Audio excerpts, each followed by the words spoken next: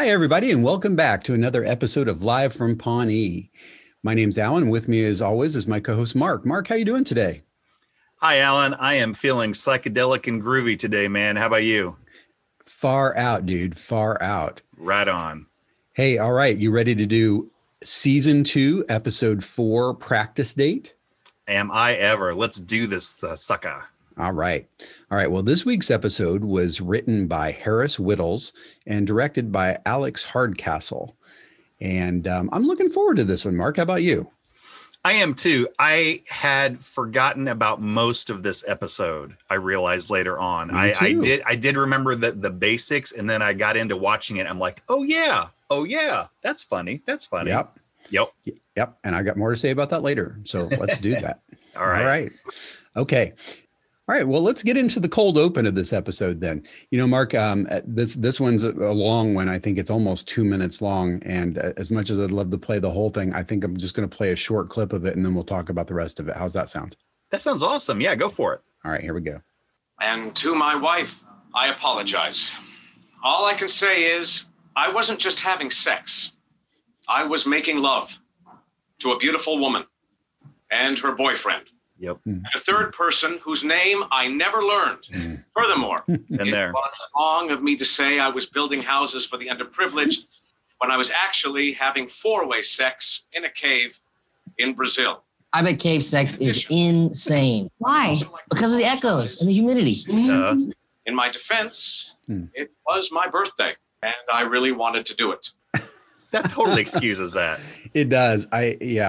That's I love that. Yeah, that was Councilman Bill Dexhart. For those of you, viewers at home who couldn't see my computer screen there. And Alan, they're not viewers. Oh, damn it! One of these weeks, Mark. One of these weeks, we're gonna get that right. But Councilman Bill Dexhart, and we'll get to know and love Bill over time. And well, I won't say any more right now. So that's the cold open. Mark, are you going to walk us through a synopsis? Well, actually, you know what? I think the only other thing that happens in the cold open that's worth mentioning is, this kind of sets the tone for the episode where clearly one of our themes, and I know you'll get us more into this here in a bit, is going to be about the dirty underside of politics and how if you're in the public light, you can get your dirty laundry aired pretty quickly, right? Yeah, I think that there were maybe two or three minor points left in the cold open. One, there's a very brief Leslie talking head where she was trying to say, like, look, I think it's a shame when people concentrate on the tawdry details. Personally, all I care about is Dexhart's policies, not whether or not he was high on nitrous and cocaine during the cave sex, which, by the way, I heard he was. He was. Yeah. Yeah. Now, we also, I have to say, get an introduction here of one of my favorite characters, Perd Hapley. True. He's in the cold open. You called it. Yeah. And we'll talk more about Perd too, but you're exactly right. First time. Channel 4 Eyewitness News. And let's see, there's then the only other thing that kind of leads into the rest of the show, I would say, is, they're watching this scandal unfold on TV, and Mark wonders aloud, like, why would anyone ever want to run for public office? Because you're just asking for your entire life to be analyzed and exposed. And Tom is like, well, if you're squeaky clean like me, it's not a worry. And so I think that statement, or those two statements, kind of is the seed that some of this grows from. So that's the only reason I wanted to mention that. No, great point. That's going to reverberate in Mark's head for basically the rest of the episode and actually create some opportunities. So, okay. Correct. All right. Mark, you're going to walk us through a synopsis of the whole episode then? Well, Alan, as we've talked about, the term is synopsises, but yes, I am. That's only because of the way you do it. Well, I know Latin. You're incapable of doing a single synopsis, so this is really on you. That may be true. All right. Well, I broke down this episode, the synopsises, into two stories, A story and B story. So I had the A story as what I'm calling the first date. Yeah. Shortly after the cold open, I don't think immediately after, but shortly after it, Leslie is having lunch with Anne, and she's telling her that she's nervous about her first date with Officer Dave. And to help Leslie prepare, Anne takes her on a practice date, and Anne realizes Leslie has a serious problem. They're trying to get ready for this date. She brought note cards with topics of conversation. She has fake sounding practice laughing. Anne uses exposure therapy on Leslie to help her deal with worst case date scenarios. She's very mean to Leslie, who's, horrified at first, but eventually she stands up for herself. And finally, Anne congratulates her, saying, okay, you know what? You good. You stood up for yourself. You've seen the worst. Now you're ready for anything. Now you Leslie's coy all bastard. Yeah, you coy bastard. And Leslie is now like happy and confident. She's like, you know what? Yeah, I am ready for this. And then she gets really drunk, and then she leaves the bar and goes over to Officer Dave's house because this is a good idea. Yeah, and then she's like, I just want to tell you, I was all scared, and now you're lucky to be with me. And can I come inside because I'm really drunk? And a seemingly annoyed Dave ends up kind of humoring her and finally bringing her home. The next day, Leslie feels horrible about what she did, and Dave arrives at her office that morning, and she's starting to apologize, and he's just like, well, you can make it up to me tonight on our second date, just kind of reassuring her and kind of glosses everything over. So that was a nice moment. It was nice, yeah. Kind of beams and she's cheered up. So that was the A story. Okay. The B story I call the dig up dirt game because I'm creative like that. I like that. Mine was called Dirty Laundry and Politics, but I like yours better. I like yours better. Jinx. So Tom's claim in the cold open that no one could find out anything about him because he's squeaky clean. Oh, yeah. It prompts the gang to start a game to see who can get the most dirt on each other. Yeah. And there are several unexpected things that come out during the game, including it probably reaching what we originally first thought was probably a zenith in Mark's announcement that Jerry's adoptive mother was arrested for marijuana possession. And, a distraught Jerry said that he didn't even know he was adopted. Oh, my God. Making Mark feel terribly guilty. Ron declares himself the winner to Tom when he tells him he knows Tom's marriage to Wendy is a green card marriage to prevent her from being deported to Canada. Tom, looking to even the scales between him and Ron, turns to Mark for help in finding some dirt on him. Mark suggests Tom visit an out-of-town bar and speak to Ron's old friend, Duke Silver. Interesting hearing about that. Okay. Mm-hmm. Tom visits the bar and learns Duke Silver is actually the alter ego of Ron himself, who secretly plays saxophone in a jazz club. Tom confronts Ron, who immediately calls a truce to the game to prevent his secret from getting out. After watching more footage of Dexhart on TV, Mark, and I think feeling kind of gross about this game at this point, quite frankly, Mark decides he wants Anne to learn all his own dark secrets from him. So he visits her late at night and tells about like an affair he had with a married woman at 16 and some other stuff. And Anne, I think, is initially confused, but I think she's ultimately flattered by I think she thinks it's a nice gesture, if a little weird. And then, so at the very end, April's mad because no one's found out her dirt, which is driving a riding lawnmower through Nordstrom, which, by the way, April took great pains to record herself. It's on the internet, for God's sake. Yeah, it's like putting an Easter egg 2 feet in front of someone and saying, I cannot believe you didn't find it. Oh, my God. Also, an interesting note, this is a speculation, but I've read this in a few places. Alan, you may remember that in the pilot episode, for Leslie to get her subcommittee, Mark cashes in a favor that Ron owes him. And that's how that happened. So the speculation is that this, Mark knowing about Duke Silver and not telling anybody, is what this favor is. Interesting. Yeah. Well, if that's true, I mean, then obviously he kind of, he doesn't tell Tom. He lets Tom discover it himself, but boy, does he help him. He certainly does. I have to kind of think he walked the line very finely there. Yeah. Walking a line. Yep. Tom walking a line. Never seen that before. Okay. All right. Well, those are good synopsises, Mark. Thank you. All right.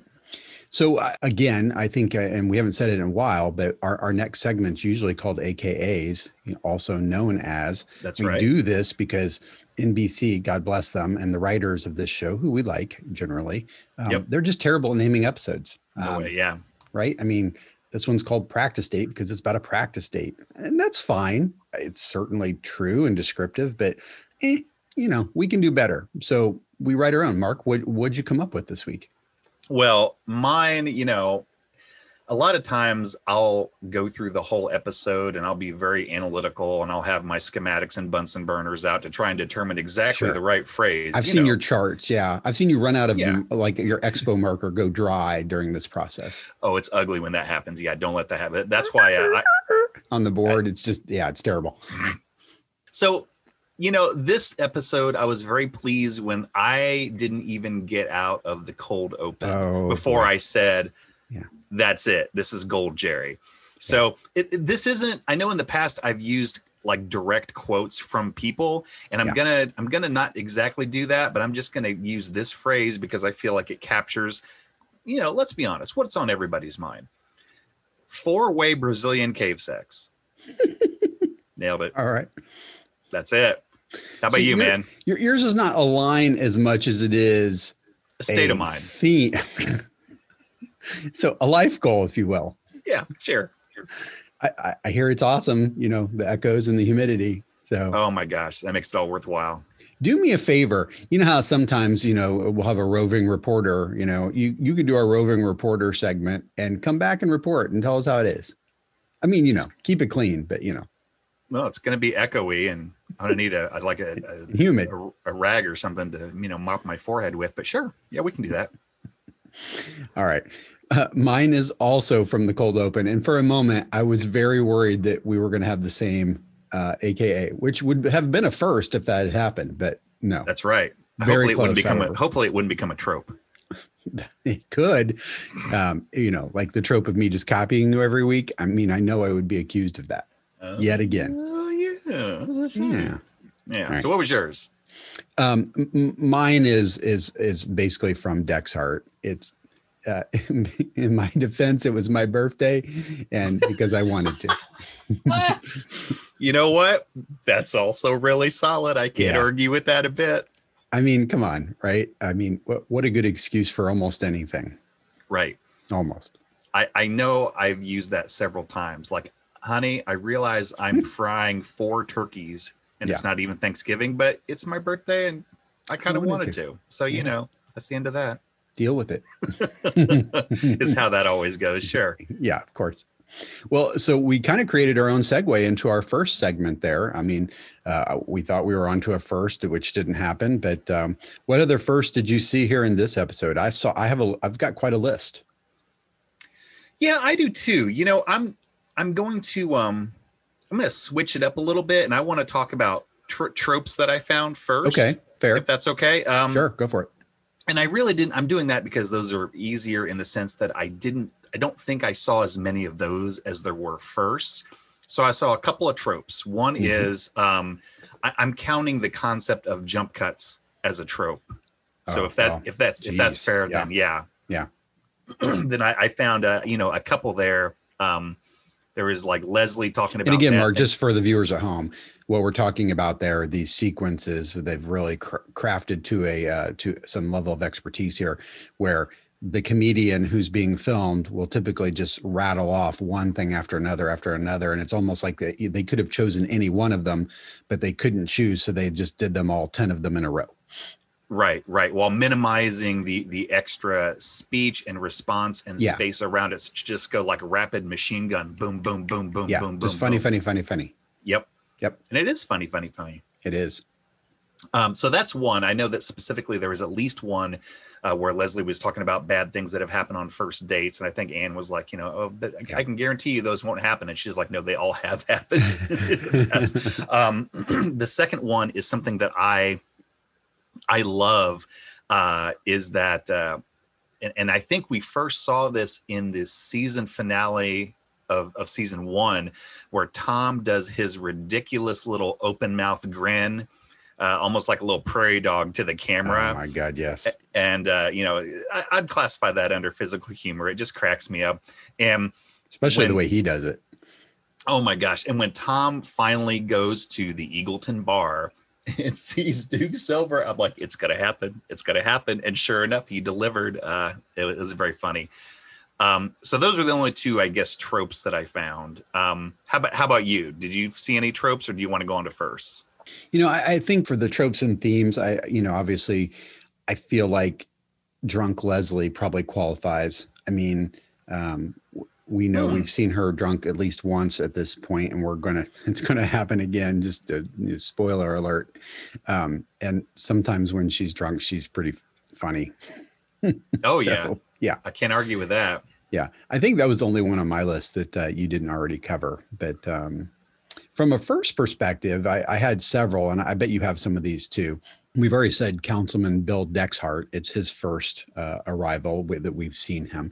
It's interesting too. I got a hold of the script for this one, and he has a different name in the script, which I always find interesting. They come up with a name. It's probably usually just a placeholder, and then over time, it gets replaced with something funnier, which is very true here. Craig Whitley versus Bill Dexhart. So I have to say, good choice, because Craig Whitley is not nearly as funny. Oh, I agree with that. Now, I may have missed initially what you said. Where did you get that? From that the information? Script.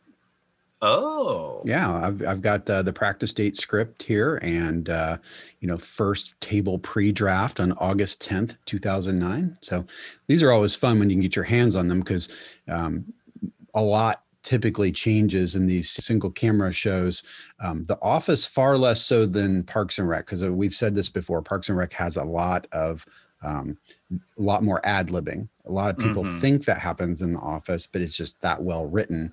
And those comedians, I think their comedic styling, while funny, don't necessarily lend themselves to the the impromptu as much as it does for these folks. Sure. So yeah, but that was my first.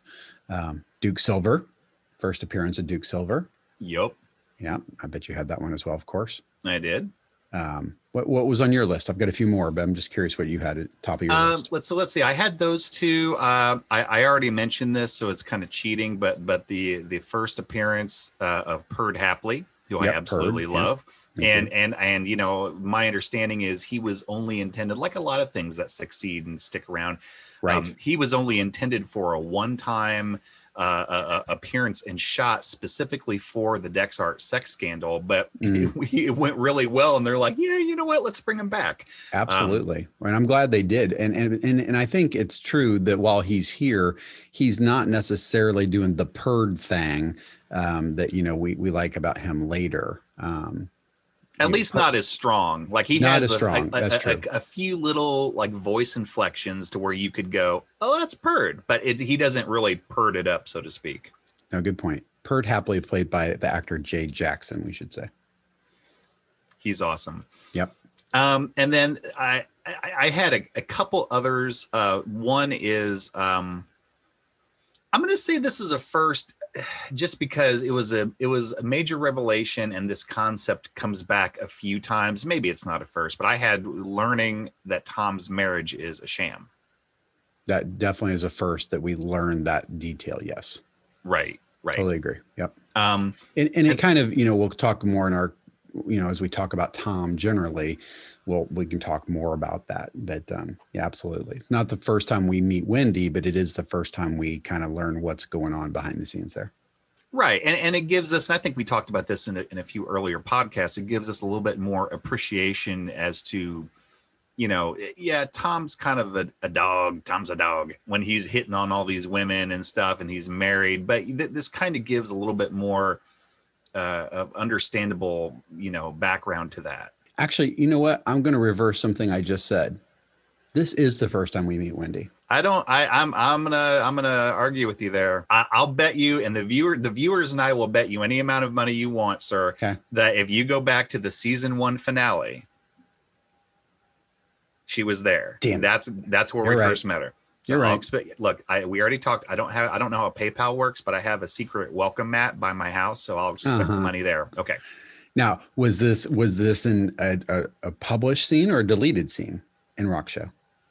Because as you've said, you know, making up the rules on the fly. If it's in the deleted scenes, it's not canon. So, you know, I'm just saying, in my defense. Well, first, it's very flattering that you actually, I didn't realize you pay attention to me, because, you know, that is the rule. Well, that really pissed me off. So that left a mark. Well, it left an Allen for me. See what I did there? Language is funny. It is funny. No, to your point, because deleted scenes certainly aren't canon. Anyone who thinks that's not true is mistaken. No, this was a normal scene, right. Because when Mark shows up to the thing, Palomino's, he sees 3 couples, one of which was Tom and Wendy, and he's like, I'm the 7th wheel. Yeah. Well, 7th. Whatever it takes, Bob. Math is hard. So let's see. The only other first that I had is, and this is maybe an unofficial first, but I'm going to lobby for this. I feel like this is the first episode where they really started to punk on Jerry and really treat him as the whipping boy. Yep. Loser Jerry. Yep. I wrote Loser Jerry. I wrote Ron in short sleeves. First time we see I feel like, and I told this to my wife, I feel like this episode in particular, because like you, I'd kind of forgotten a lot about it. And I'm like, oh yeah. It was a lot like, you know, one of the you know, a Seinfeld episode where you're remembering how much happens in this episode. It's jam-packed. Right.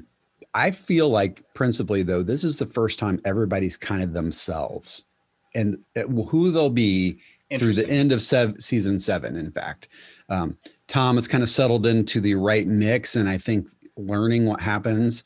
I'm sorry, I'm kind of jumping into character development briefly, but kind of learning what has happened to Tom here in this whole green card marriage. You start to understand why he's always hitting on women and is pretty okay with it. It's not what he's been saying. It's because he is functionally single. Right. So all these things. And so you kind of, and Brandanowitz is becoming a lot more tolerable. We've seen that theme, if you will, and even more here where he's showing a lot of conscience and stuff. But yeah, I feel like that was it. And the last for the first, and we'll move on, you know, I think it's the first time we see Cozies where Duke Silver plays in Eagleton. Oh yeah. And because we do see that again.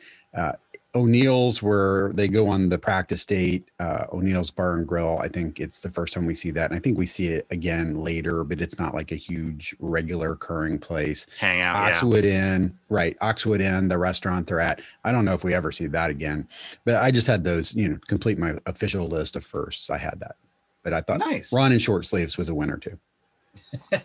I can't argue with that. I like it. Yeah. That's all I had too. Okay. All right. Well, that sounds good. So deleted scenes, I think here is typically what we'll talk about next. And I clocked these at 6 minutes and 3 seconds, and I had 10 scenes. I think I counted 11, but you may be right. I may be counting something. Well, math is hard and you're wrong. So that's okay though. I believe it. Yeah, and it's possible because I think sometimes it's hard to say whether a scene that leads to a talking head is all one, or if that's 2 things. And that's probably where our difference is like, because there are a few talking heads inside of here too. A couple of funny Duke Silver ones. There were, if nothing else. And one thing I noted here, I'll say in general, I thought this was a fairly strong episode. One thing I noticed is that this is, at least in my opinion, I counted 10 or 11 or whatever deleted scenes, and I think about half of them, I get it. I get why they didn't put them in. Like usually they're stronger. They have a stronger percentage. I think in the past I've said like maybe 2/3 to 3/4 of them. I'm like, these are really freaking funny, and I'm kind of sad to see that they're not in the show. This time, for me, they were about half. I'm like, all right. I get it. So maybe that's a sign of why the show is why the episode is so good. Maybe they kept a lot of the good stuff in. Yeah, no, I think there was some really funny stuff in the deleted scenes, but I agree with you. It's proportionately, it's probably not quite as funny as your average set of deleted scenes. And a couple of them are alsos, where I think one of the deleted scenes is more of Leslie trying on Anne's clothes. And, a good portion of that makes it in the episode. So what they cut out here didn't add a lot of value, quite honestly. Well, well, that's a good point, and I think that we've said. Tell me how that's a good point again. Ellen, that is a fantastic point, as you so frequently make, and I like to tell you because you like that. And you pay me $5 every time in my welcome mat by my every house. Time. Cha-ching. So I think we've said in the past, it's worth noting, I think that, I think you and I have found that there are a couple types of deleted scenes, roughly. One would be, I'm going to make a completely new scene that can like modularly be added without affecting the flow of the show in any serious way. And then the other type is when you have an existing scene that at one point was longer and they cut down the scene so that when you see the deleted scene, now it's just kind of like an extension of what we've already seen in the normal show. And a lot of times the extensions can be funny. The new scenes I find are sometimes even more funny because you had no idea that they were going to even toy around with that. Exactly. I'm looking at my list of deleted scenes here, and I'll go out on a limb and say that all but 2 of them are just extended versions of what was left in the episode. So yeah, totally agree. Yeah, I would agree with that. What were some of your favorite deleted scenes, or what ones stood out to you?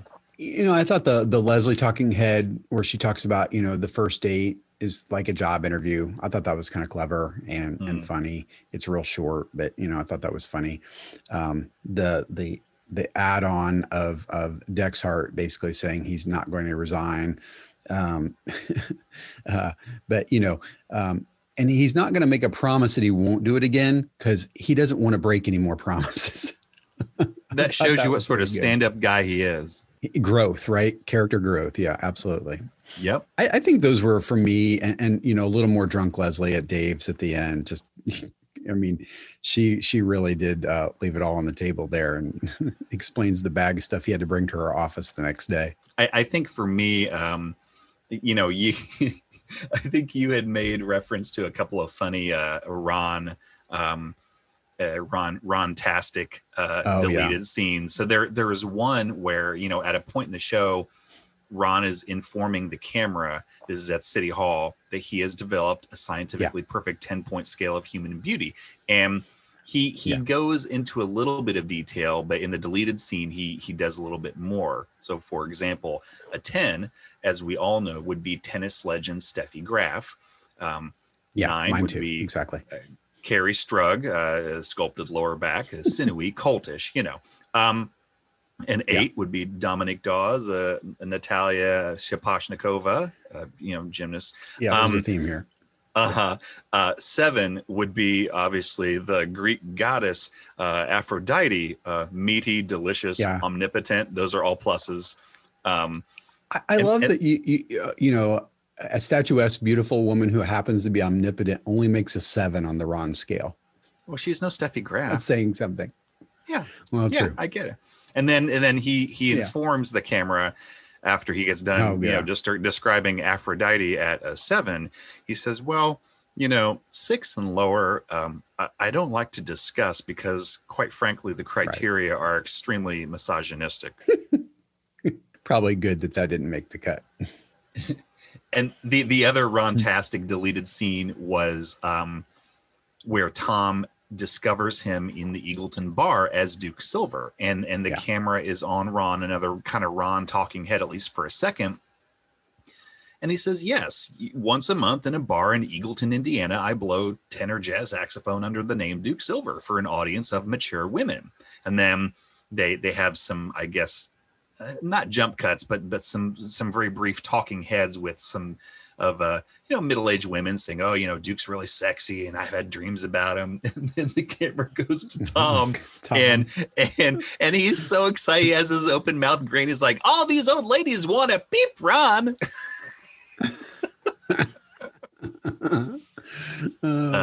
It's too bad they couldn't have left that one in, because the talking heads for the old ladies aren't quite as I don't know. They were funny, but I can see why they cut him out. But unfortunately, you had to cut Tom at that point then too, which was a really funny bit. Agreed. Well, let's do this then. Let's take our first break, and when we come back, we'll break down the episode. Awesome sauce. All right, be right back. Hello, podcast viewers.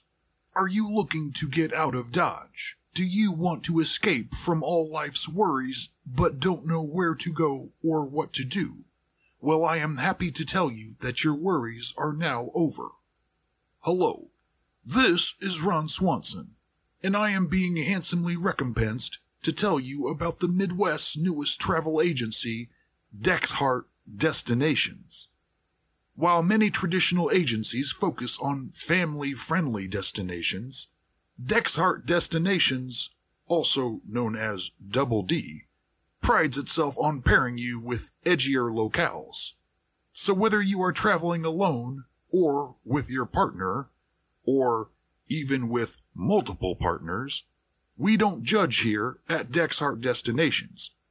And if you are looking for that special spelunking adventure that you won't soon forget, be sure to check out our new special line of dark and wet destinations, many of which are located within hours of Pawnee, including choice Kentuckiana destinations such as Marengo Cave, Squire Boone Cavern, and my favorite, Wolf Cave. When you are ready to book your next Grand M prize, be sure to call us here at Double D and mention our special Live from Pawnee promo code, Sweaty Echo. You won't be sorry. We know we never are.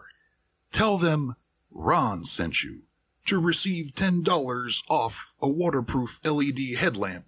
One size fits most. Thank you. That is all.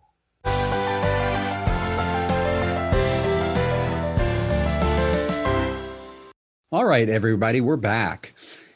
Terrific as always to have Ron helping us with our spots. And man, we're so lucky. He's so great. Yep. I love that guy. Yeah, me too. All right. Well, let's walk through the episode here. I know we start in the cold open, and sometimes we don't always bring that back up here because it's kind of stands on its own. But as you've pointed out, we occasionally have one of these cold opens that is plot. What do you like to say? Plot relevant? Yep. Plot relevant. That's right. Yeah, I like that. That's a $20 word there. Plot relevant. You can get it on Amazon for $9.95. But yeah. Yeah, there you go. It's made from China, though. I think that so far in the episodes that we've done podcasts on, plot relevant cold opens are still in the minority, but at least in season 2, they're becoming more of a thing. Interesting observation. I think that's true, actually. Yeah. All right. Well, following the cold open, find ourselves, we're in the bullpen at the Parks and Rec's office, and we've got April, Tom, Jerry, Donna, Mark, and Ron all kind of sitting here watching the TV. Yeah, that's right. That's one thing, incidentally, that I really like about this episode is they're kind of making decent use of the entire bench. At least that's how it seems to me. That's a great point. Yeah. So yeah, Tom has just made this little offhanded comment that he's quote unquote squeaky clean. And I think that has prompted Mark to be like, oh yeah. So he's like, yeah, you think you're clean, but I bet we could find something on you. And then Tom's like doubling down. He's like, look, I changed my name, which we learned in a prior podcast. And once in high school, a girl beat me at wrestling, and that's it. I bet I could find worse stuff on all you. And then, Mark's eyes kind of light up. Are you suggesting a game? And then they start they're all like, they raise their hand, and Mark goes, I'm in, and Donna goes, I'm in. And Jerry at his desk, he raises both hands and says, I'm out. And Tom says, not an option, Jerry. You're going down. Oh my God. And Jerry tries. He's like, no, seriously, I really don't want to play. Like Tom with equal enthusiasm. No, seriously, you are playing and we're going to nail you. So, okay. And then Ron walks out, I think, of his office. He's holding a football and he's going to join the conversation. He's like, I will play too, if only to prove that I can find more dirt on you than you can on me. And April's like, that's why we're all playing. And I think that made Ron a little mad. Like, your desk is over there. That's right. Go the hell over there. Yeah. Who asked you? And then there's a very, very short, few seconds, April talking head, I guess, where she, in her very deadpan manner, says, I love games that turn people against each other. Yeah. That's great. So April, yeah, you mentioned something we probably could include as a first, and I think it's fair to say it's the bench depth of this cast being so good.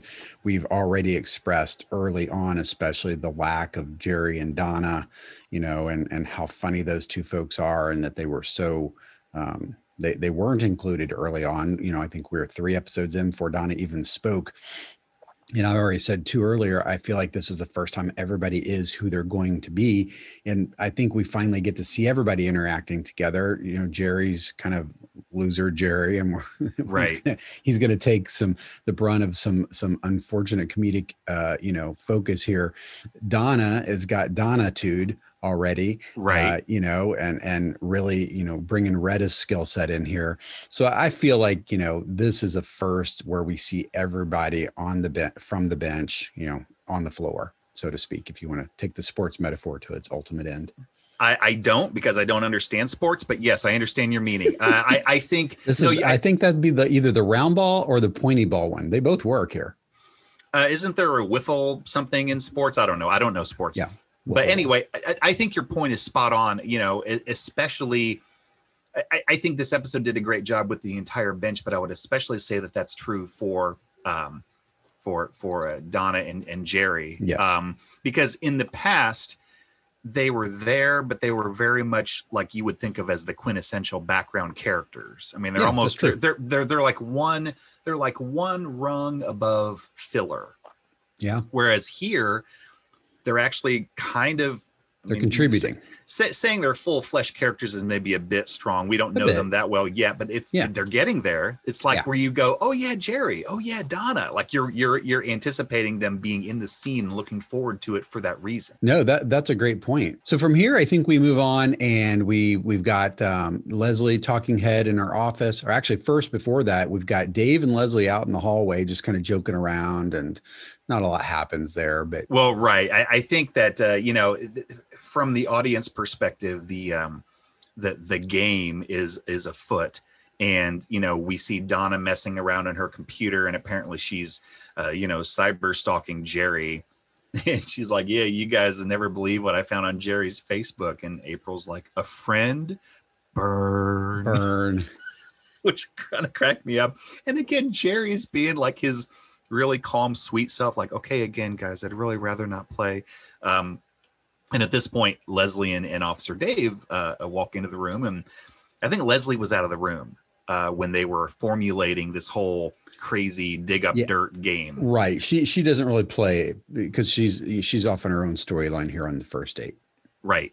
Yeah. And so she walks in with Dave, and she's like, what are you doing? And April's like, we're trying to see who has the least amount of dirt in case someone wants to run for office. And Dave chimes in, I think questionably, is like, well, it ain't Jerry, that's for sure. And Jerry's like, oh my God, what?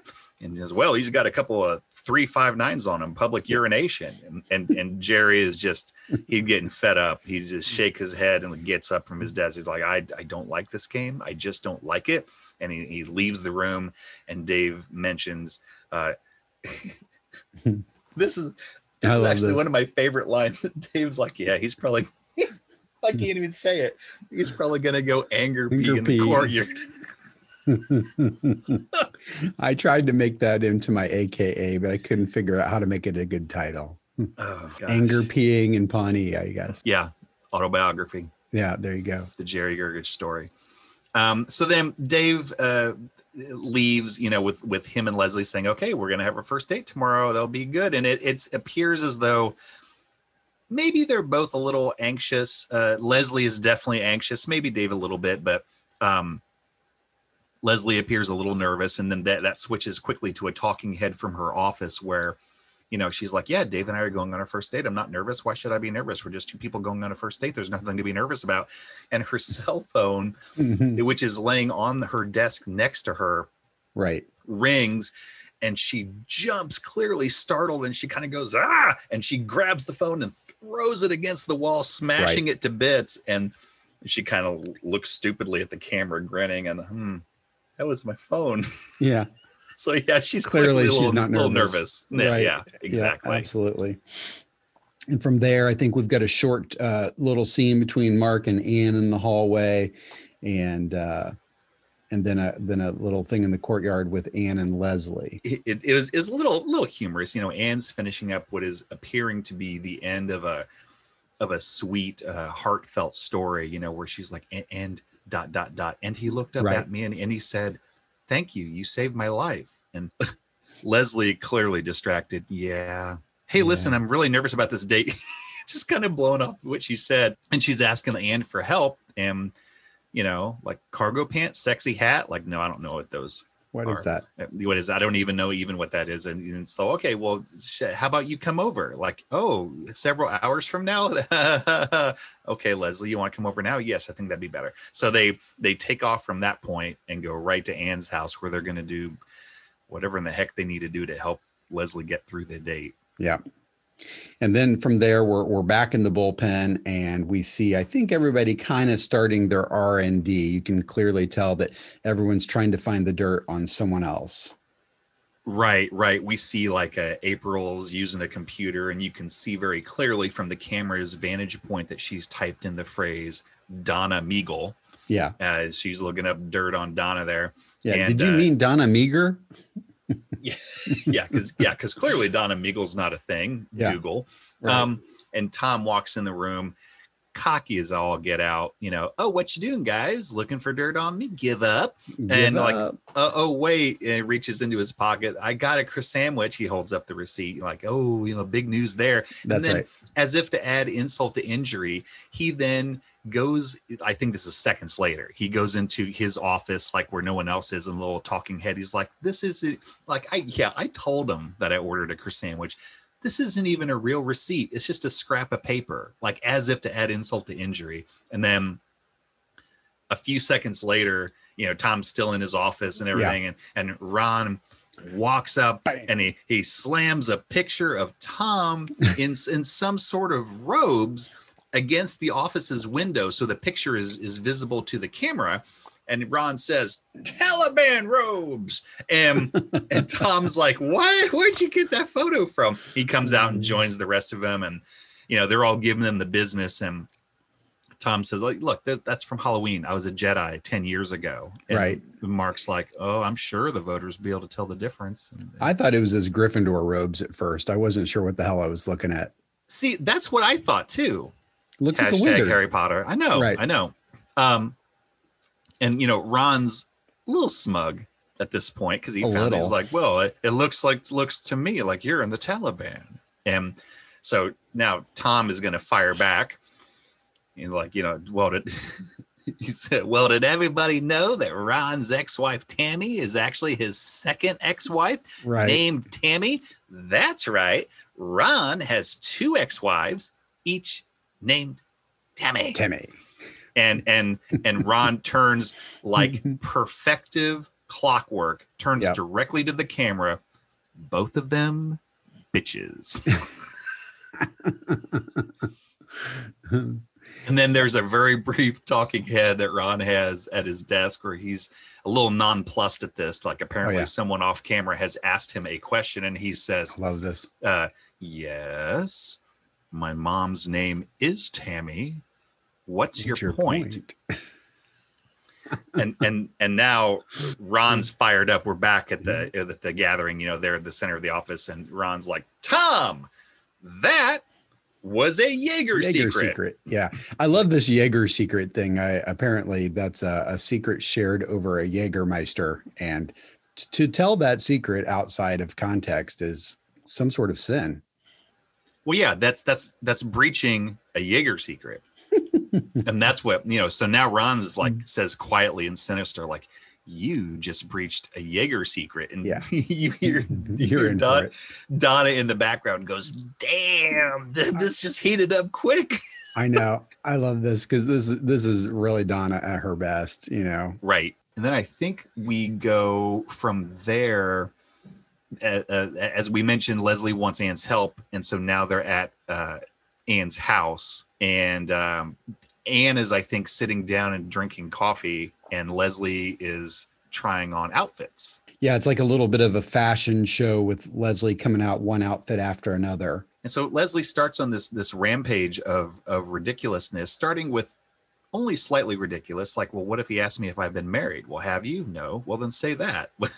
Right. But and then this is actually one of my favorite moments, just because of Ann's reaction to this. Leslie says, But if I say I haven't been married, he'll wonder why I haven't been married. You know what I'm going to do? I'm going to say that I was married. The real question is, should I say that I have kids? Guys like girls that have kids, right? And Anne just goes, whoa. Like, I had no idea the DEF CON was this far gone for you. No, and she is totally wound up. And then I think she gets out her notebook of this and is about to kind of list off this crazy list of things. You want to play that clip? Yeah, please do. Let's do. Yeah, okay. I just have a few more questions for you, Anne. What if he shows up with another woman? What if one of my sleeves catches on fire and it spreads rapidly? What if instead of Tic Tacs, I accidentally pop a couple of Ambien and I have to keep punching my leg to stay awake? Those are all insane hypotheticals, and I promise you they won't happen. They have happened. All of these have happened to me. No, there's more. One time I accidentally drank an entire bottle of vinegar. I thought it was terrible wine. Once I went out with a guy who wore 3D glasses the entire evening. Oh, one time I rode in a sidecar on a guy's motorcycle and the sidecar detached and went down a flight of stairs. Another time I went to a really boring movie with a guy, and while I was asleep, he tried to pull out one of my teeth. I literally woke up with his hand in my mouth. We went out a couple times after that, but then he got weird. Then it got weird. I love that. I like that her stick-to-itiveness, Alan. Like she's gonna like maybe this guy with his hand in her mouth when she was sleeping at the movie, he might have some promise, but yeah, after a couple dates, he got weird. Yeah, I mean, it's not that weird that happened. No, a Pawnee must be a really small fishing pool, if you know what I mean. Yes. Based on Leslie's experience, I think it has to be. Yep, it's a delightful mixture of inbreeding and diabetes. Isn't this the scene coming up here now where Leslie thinks she knows what Anne's going to ask or recommend, and she says, you want to put an earpiece in. They're going to do the Cyrano thing. Leslie thinks. That's right, and then Anne's like, no, crazy lady. We're just going to go to a restaurant and have a practice day. I'll be Dave, and you'll practice on me. And well, that's clearly a much better idea, which then leads way to, I think, O'Neill's Bar and Grill. Yeah. And they have the shot is Leslie, I would presume she's pretending to come from outside as if she's walking to the date like brand new. And she walks, quote unquote, from outside to a table inside where Anne, Dave, is waiting for her. And they greet, and she's like, oh, hey, Dave, it's me. It's Leslie. Like, he's not going to recognize her. Right. And like, hi, Leslie. And she reaches in for a hug, and she's like, you don't want to do that quite yet. Right. And they sit down, and Leslie very formally says, well, so Dave, let's begin our conversation. And like brings out these note cards, these index cards. And okay, and Anne can't, so Anne breaks character. It's like, wait, what's on the note cards? Well, they're possible topics of conversation, and Anne grabs them, and she's flipping through them, and the first few are clearly low-hanging fruit because they're the first things that came to Leslie's mind, which go whales, fair, parades, sure. Electricity, why not? And then apparently the rest are blank because she couldn't think of it. What else is there to talk about? What else would you talk about on a first date? Oh my gosh. I mean, someone's background, their childhood. I mean, crazy stuff like that. No, whales.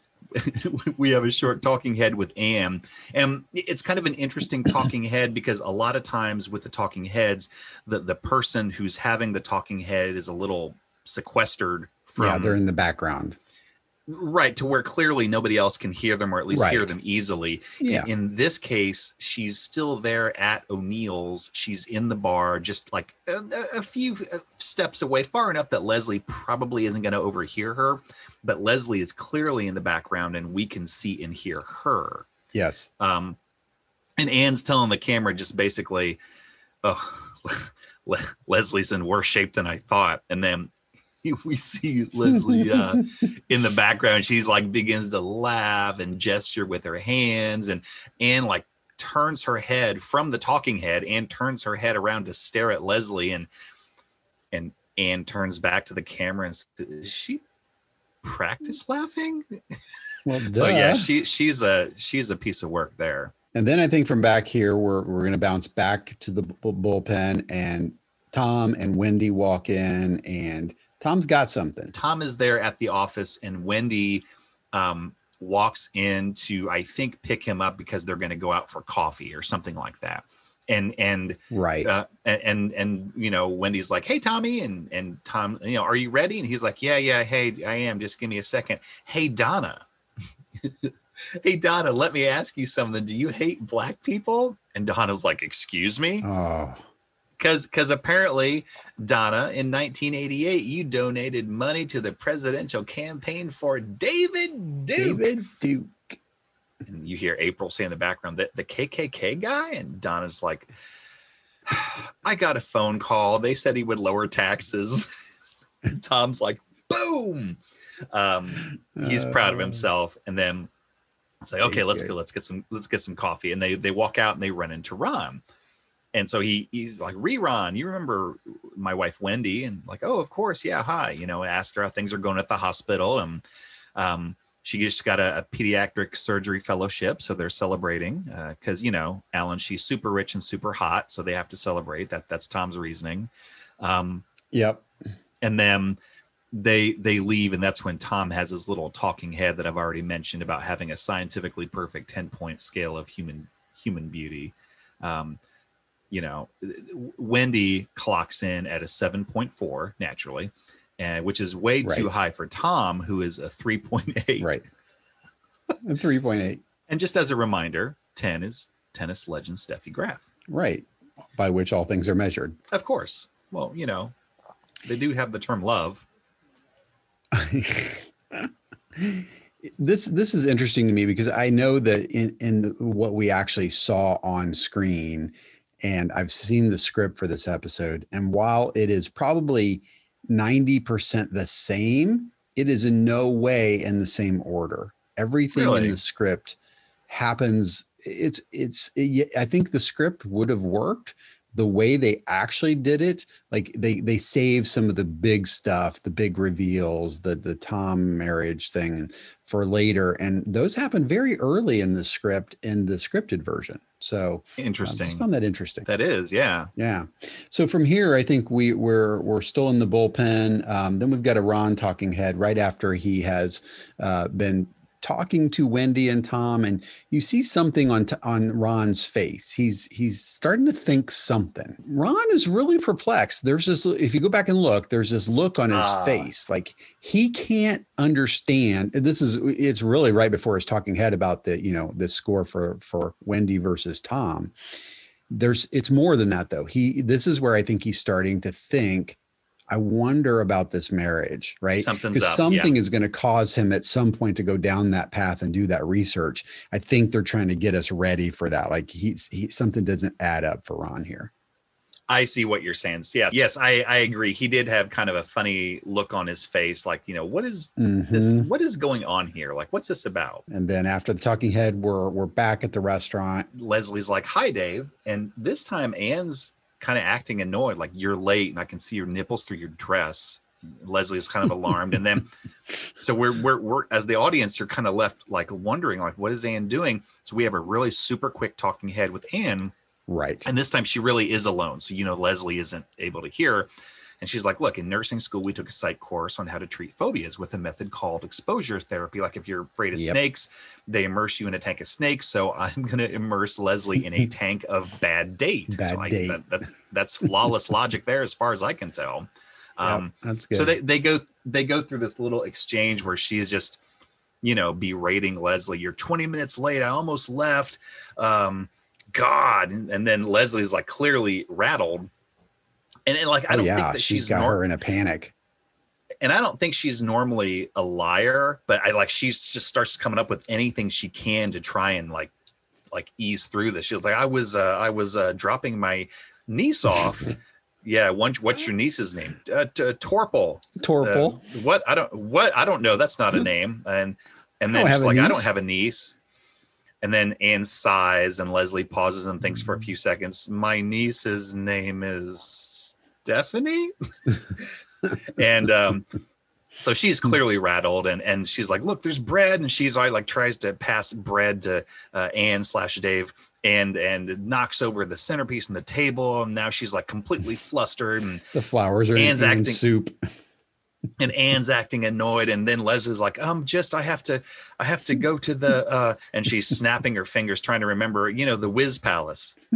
That's what I call it, Alan. I love the Whiz Palace. This is the first for the Whiz Palace. For sure. And the place where you do the toilet thing. And so she gets up and she's clearly all flummoxed. Oh yeah. And Ann is just staring at her, pretending to be very annoyed. And I didn't notice this until I rewatched this a second time. Leslie initially enters the men's room. Yeah, she goes straight to the men's room.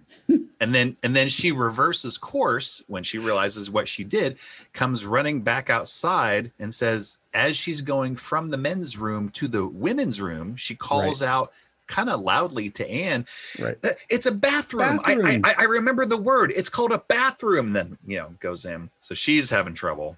I like there's even an extended version of this, or a slightly variant in the deleted scenes, like you mentioned. And she does the same thing. She comes out and says, it's a bathroom. And then she and a waiter collide and all these dishes go flying everywhere and break. So it was even a little worse in the cut that didn't make it to the screen. Oh, I remember that. That was funny. Then I think from here, we're back in the bullpen and we see smug Jerry. I think it's maybe the first time that we see that kind of confidence from Jerry, and he thinks he's got something. Yeah, I can't argue with that. I had a little bit of a different interpretation, that, like you said, Jerry.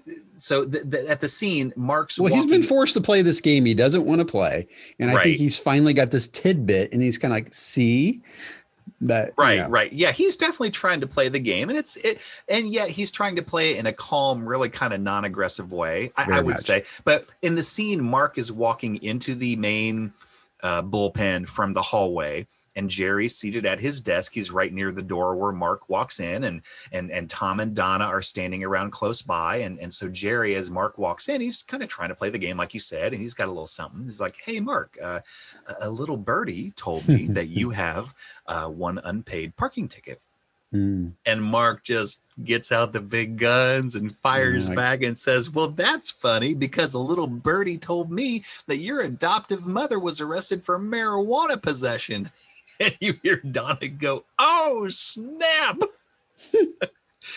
And, you see Jerry go, what? And at first Mark's just like, oh, you didn't know that, huh? And Jerry's like, I didn't know I was adopted. Like, you can tell he's real, like, rattled. And Mark is just standing there open mouth. He's completely stunned. Like, oh no, oh Jerry, oh Jerry, I'm so sorry, Jerry. And it took a dark turn really quick. It really did. Poor guy. And just like Jerry gets up from his desk, like, I really didn't want to play. I tried to tell you guys.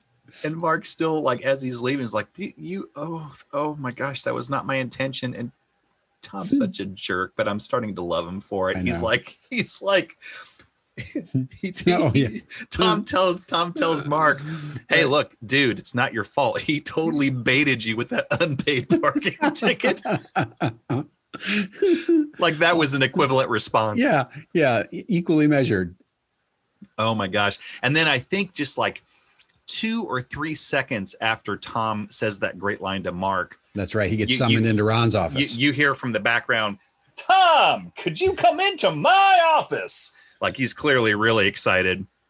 If I didn't know better, I would have thought you just played the clip. That was pretty good. I watched it a few times. Yeah. And Ron does something that I don't know if I recall him doing very often. Like Tom, one thing Tom does is he'll take parts of people's names and incorporate them into a little pun version of his name. And I don't typically see a lot of other people do that, particularly not Ron. No, he didn't usually play along, but he is very excited. Yeah, he's brimming with mustache energy. And so Tom comes into his office and he goes, tomato sauce. And Tom's like, okay, Ron Tonimo Bay. So, that's fair.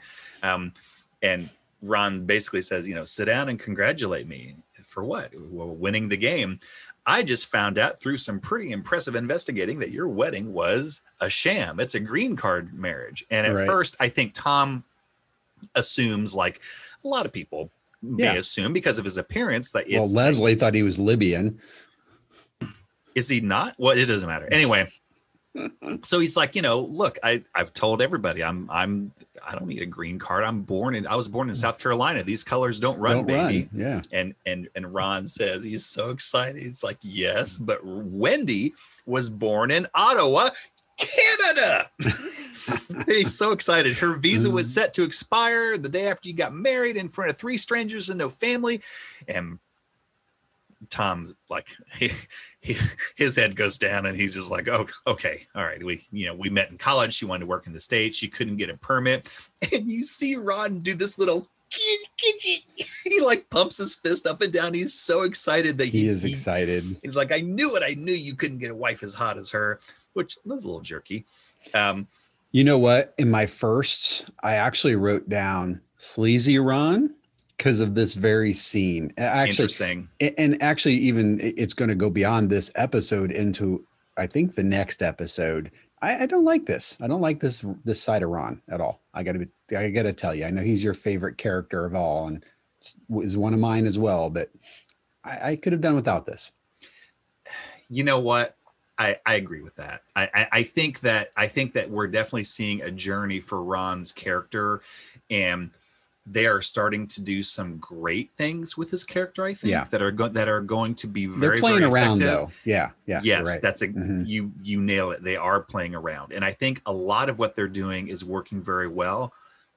Some of it not. Yeah. Like, for example, I know I shouldn't like go forward into other seasons, but by the end of the series, for Ron to have any sort of emoting like he did of excitement is nearly unheard of, except in like really quirky things, right? Like snake juice. Yeah, snake juice. Well, that's a totally different thing. He couldn't help himself there. But I was thinking things like the scavenger hunt for Leslie's birthday. Oh, yeah. Well, he gets tickled by things that you don't expect. And I like it when they do it that way versus this, which is probably what more like what most guys would be like. And Ron isn't like most guys by the time he is the Ron we know and love. So I didn't like this. I think that's a great point. I know you like that. I need some dollars under my mat, but seriously, that is a great point. It's not that Ron can't get excited or emote, but if he does so, he needs to do it in a way that is non-traditional and not like everybody else, because only then can you go, okay, he's a little bit of a weirdo, but we love him for it. Whatever. Exactly right. Yep. Got it. So Tom is very concerned.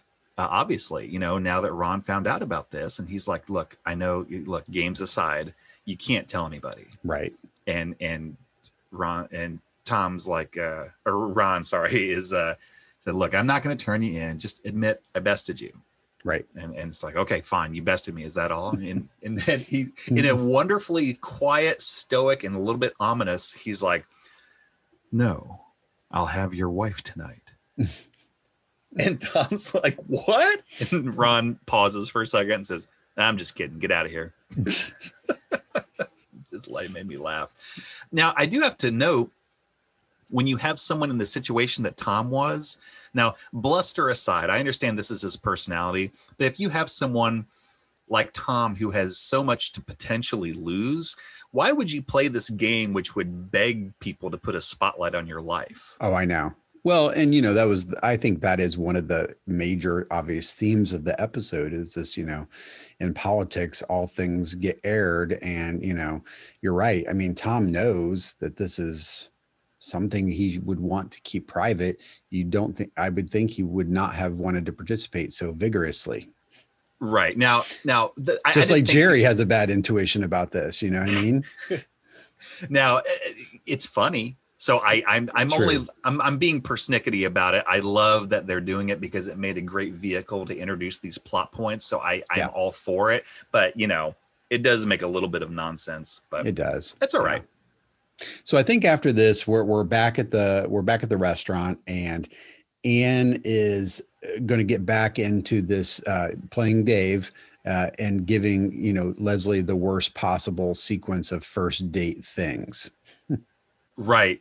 We come back to O'Neill's, like you said, and it appears that we're joining them in the middle of a horrible, horrible conversation with Leslie responding to something that we as the audience don't hear. Yeah. And she's like, why would you say that, Dave? That dog was like my best friend. And when she died, it was one. So, this very heartfelt, like very emotional thing that Leslie's talking about. And right in the middle of it, and goes, bring, picks up her phone. Hey, Tiffany. And now I love this. This is just a little nuance. She's chewing.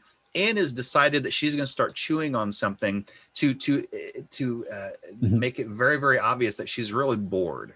Yeah. So, yeah, I definitely want to see you tonight, Tiffany. No, I can't really talk right now because I'm on a date with this drip, I can ask. And then she turns to Leslie. Hey, she's chewing all this time because she's really bored. Hey, you want to watch a porno after this with me and my wife? This is a pretty terrible first date scenario. It really, and Leslie's, and she's like, yeah, Leslie's mad as well. She should be. She's like, no, Dave, you're disgusting. Mm-hmm. And it's like, no, you're disgusting. And no. And so Anne's chewing and staring at Leslie and chewing and staring at Leslie. And she's like, so it's definitely no. And then Leslie's had it. She's like, I don't understand why you're being so terrible. We're two people on a date. It's supposed to be fun. It's just a date. And that's the magic words. And Anne breaks character. She's herself again. And she's like, you're right. It is well done. Yep. And she's like, look, I'm sorry I had to get all clinical and medical on you there, but I hope you see that now, even if everything goes wrong, you're going to survive. And that's when Leslie slowly smiles and leans back in her chair. Well, you coy bastard. But I mean, say what you will, as crazy as that seemed, it seemed like it was effective. It worked. Like she got into Leslie's headspace with that and gave her pretty much what she needed to get her confidence back, which was nice. It's a good best friend move. Yeah. Right. Yep. Absolutely. I feel like that says a lot for Anne, by the way. I know that her character, sometimes compared to some of the others, can be a little bit straight-laced and boring. But I thought that this was a really nice moment for Anne where Anne is the everyone character, right? I mean, in something where you've got such absurdist comedy, you do need a character that kind of keeps things semi-normal. Otherwise, the show is just wacky, right? Right. Anne is one of the characters, along with some others later, that kind of bring you back to earth on enough occasions to, keep the show in line, basically. Oh no, I definitely agree with that. I mean, I think that every show can benefit most times from a straight man, so to speak. And I think she's been our moral compass so far too. That's true. And provided a couple roles. And I like instances like this because I think it shows how much Anne really loves Leslie. Yeah. I mean, as corny as that sounds, when you go back to the very beginning, like when they first met, you have Anne saying, well, she's doofy but sweet. Like she seems nice. And then like they hung out a little bit, but like they would have lunch, but it was still kind of weird because they didn't know each other. But so then you see them having lunch more often. And then, they're cementing their friendship here too. Right. And here it's obvious where Anne's willing to do this ridiculous amount of crap just to get Leslie past this. And it's really sweet, Yep. Totally agree. Anyway. Yeah. Yeah. So I think from here we're back at City Hall, and Tom comes into Mark's office. Yeah, Tom is he's not pleased with the way that things went with Ron. And so basically he's like, Mark, you got to help me because I need to even the scales. Ron's got something on me. I need something on him. Yeah, Mark, you hate Ron, right? Like, no, I think Ron is fine. Oh, well, good. So we're on the same page. Same page, yeah. And Mark tries to resist a little bit, going, look, I think he still feels really bad about what happened with Jerry. And he said, look, I'm starting to feel gross about this. Like, I don't like this game. I want to stop doing this. And Tom's like, look, it's not about the game anymore. I need an equalizer. I need something to balance the scales between me and Ron. And so that's when Mark kind of relents and says, well, there's a man named Duke Silver. He hangs out in a bar in Eagleton. He's an old friend of Ron's. Maybe you should ask him. And that's the only information he gives Tom. Yep. Just enough. Tom's like, thanks, man. And so he's off. He's going to go do some digging and going to be worms all over the place afterwards, whatever. Right. Yeah. And now I think, the date is over. Anne and Leslie are going to go to this place called the Oxwood Inn and have some drinks to celebrate, getting Leslie's confidence back and getting her ready for this date. That's right. One of the first things that we see at the Oxwood Inn is, I love how it's spelled N-I-N. Yeah. Yeah. Those funny punny and spelling maybe isn't their thing. I was just wondering, I don't think that we know this for sure if Oxwood Inn is in Pawnee or Eagleton. Oh, great point. Well, we know Tom's headed to Eagleton because of that's advice, right. But yeah, I got confused. Yeah, it's in Pawnee. I'm sure you're right. Knowing Leslie, she wouldn't go to Eagleton unless she had to. Yeah, I think you're right. All right, so the first thing they have is a little talking head with Leslie, very brief, and basically she said exactly what I was saying before. She's like, Anne is so awesome. I'm lucky to have a friend who would spend a whole day being mean to me, right. Which great line. Yeah. And she's relaxing, she's drinking a beer. And the next scene, Anne is at like the bar proper, and I think she has shots maybe waiting for her and Leslie, and Leslie is walking up to the bar and dressed in her original clothes and throws the black outfit at Anne and says like, here, catch, I don't need your dress anymore. I'm going to wear my own stuff, me power. And right. Anne's really proud of her. Like, oh, well, good. You're officially first date proof. And they clink shot glasses and gulp them down. Yeah. And Anne, I think, is trying to cement her confidence and just like, look, it's impossible that he's not going to like you. Right. You're awesome. He's going to freak out over how awesome you are. And during a lot of this exchange, Leslie is kind of eating pretzels in a, let's just say a very awkward manner. She's like, yeah, I'm awesome. And she has clearly had a few drinks. So, yeah. And they're, they're pumping each other up and Anne's like, you're so awesome. He's going to love you. And Leslie's like, no, you're awesome. And so, that's nice. And they end up hugging. There's a scene in here that is in the script that did not make it. And it's not in the deleted scenes either that I loved. I'm just going to just tell you about it. Yeah. And kind of doubles down. And, in addition to the lines we did hear that you just mentioned, she's trying to build Leslie's confidence. And she says, look, I want you to hear me on this. Most first dates are train wrecks. Andy took me to the state fair. I paid for everything because he forgot his money in his other wallet. And then he rode the Graviton without me 4 times and threw up candied turkey leg all over me. Beat. And then we dated for 3 years. So wow.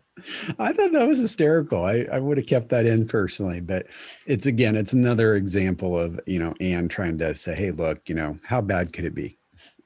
See, that's very, very interesting. Not only would I have kept that in there because it's kind of funny, but I also would have kept it in there because it just for a very brief moment, it fleshes out a little bit more of the universe, like the pre and getting to know Leslie timeline, like how, because they're sharing each other's secrets and building this friendship. Yeah. Because up until this point, until that little nugget of information, I really wasn't quite sure if Anne had, dated Andy for like 6 months or 10 years. Or I really wasn't sure. So that at least gives a little bit of flavor. Yeah. Well, I think from here, we cut back and, the friendship drinking is over and Leslie has now arrived at Dave's house for some reason. Confusing. Yes, there is a lot of celebration and the celebration has wound up in Leslie being extremely confident, #drunk.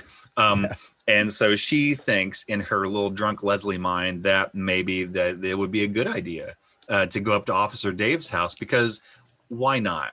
Well, Anne has pumped her up so much that she's like, hey, I'm pretty awesome.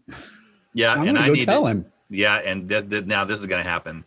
and she like walks up to his house. And so, you know what? Interesting point here.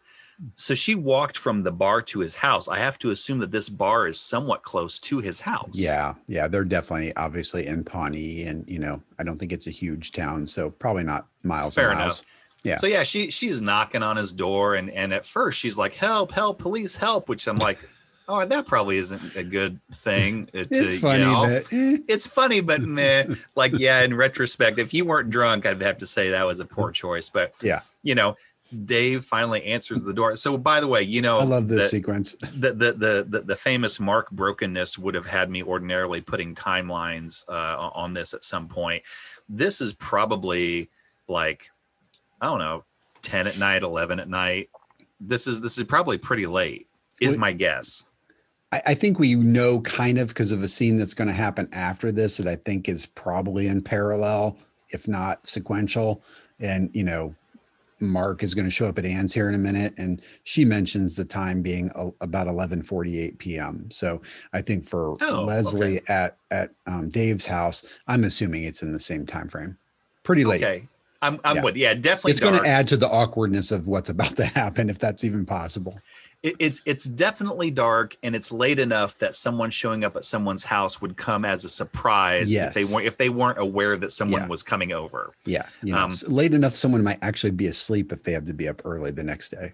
Right, or they're just old like we are. Yes. So I'm sorry, Sonny.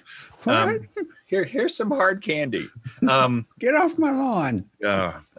But your lawn is where all the hard candy. It doesn't matter. Okay, so Leslie knocks on his door, and Dave answers the door, and he's not really sure what to make of the situation. He's like, "Hey," and Leslie, to your point, Alan, Leslie is telling him, "You know what? I feel you should know I'm awesome, and you're lucky to have me." And but drunk.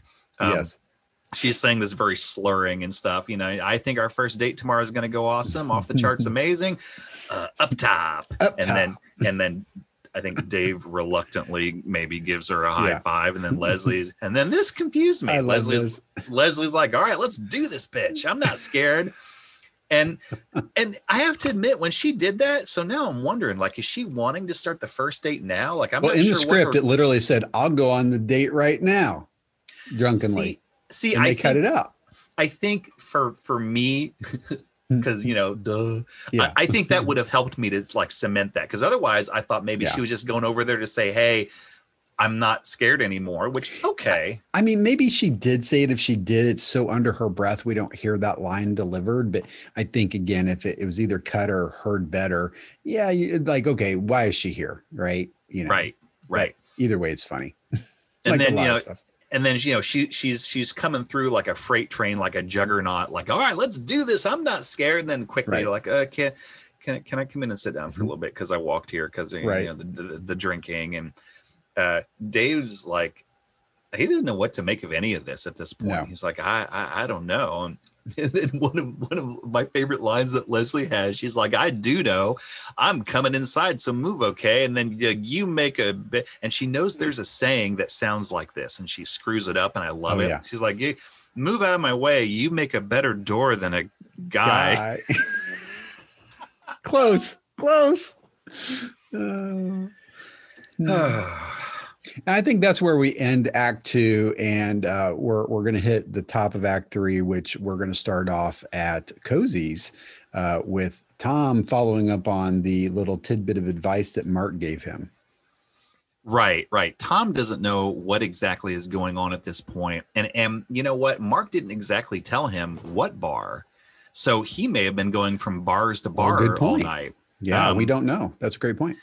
But he's, so Tom's at the bar proper, and he's talking to the bartender, and he's like, "Look, this is going to sound weird. I'm looking for a guy named Duke Silver."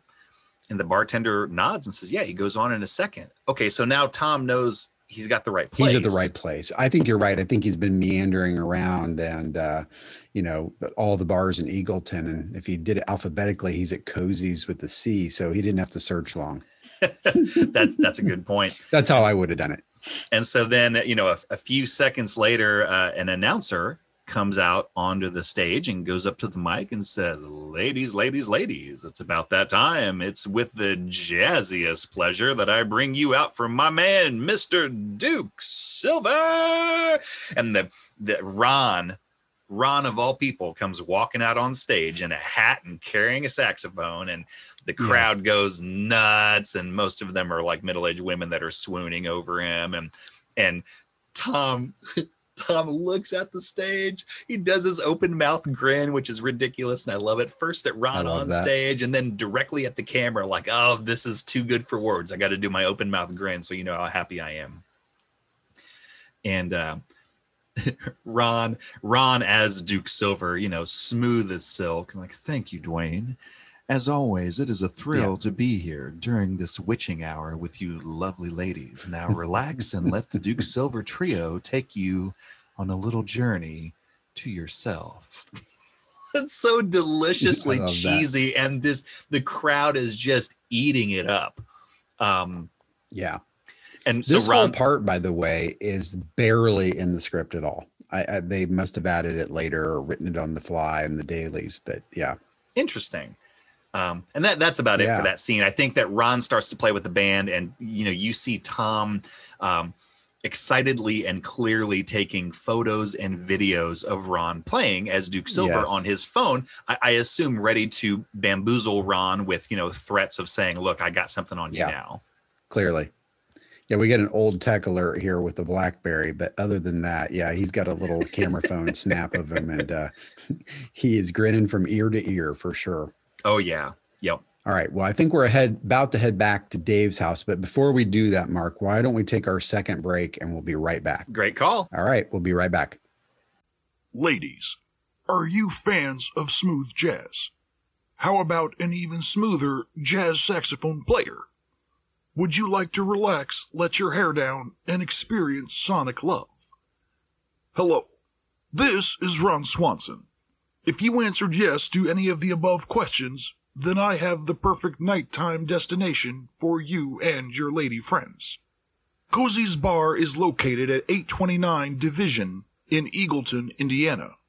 And while I don't normally recommend crossing the Pawnee border into Eagleton, I do recommend Cozy's.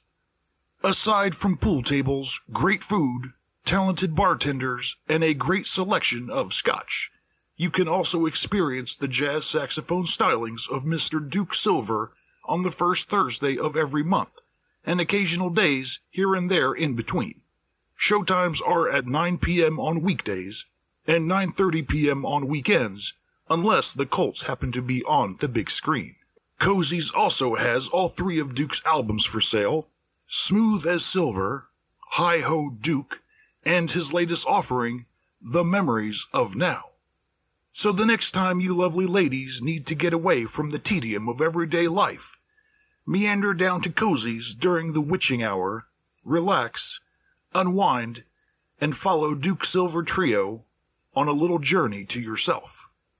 In the words of Duke Silver, come see me, come talk to me, come love with me, and maybe we can walk through fire together. Yes. Thank you. That is all.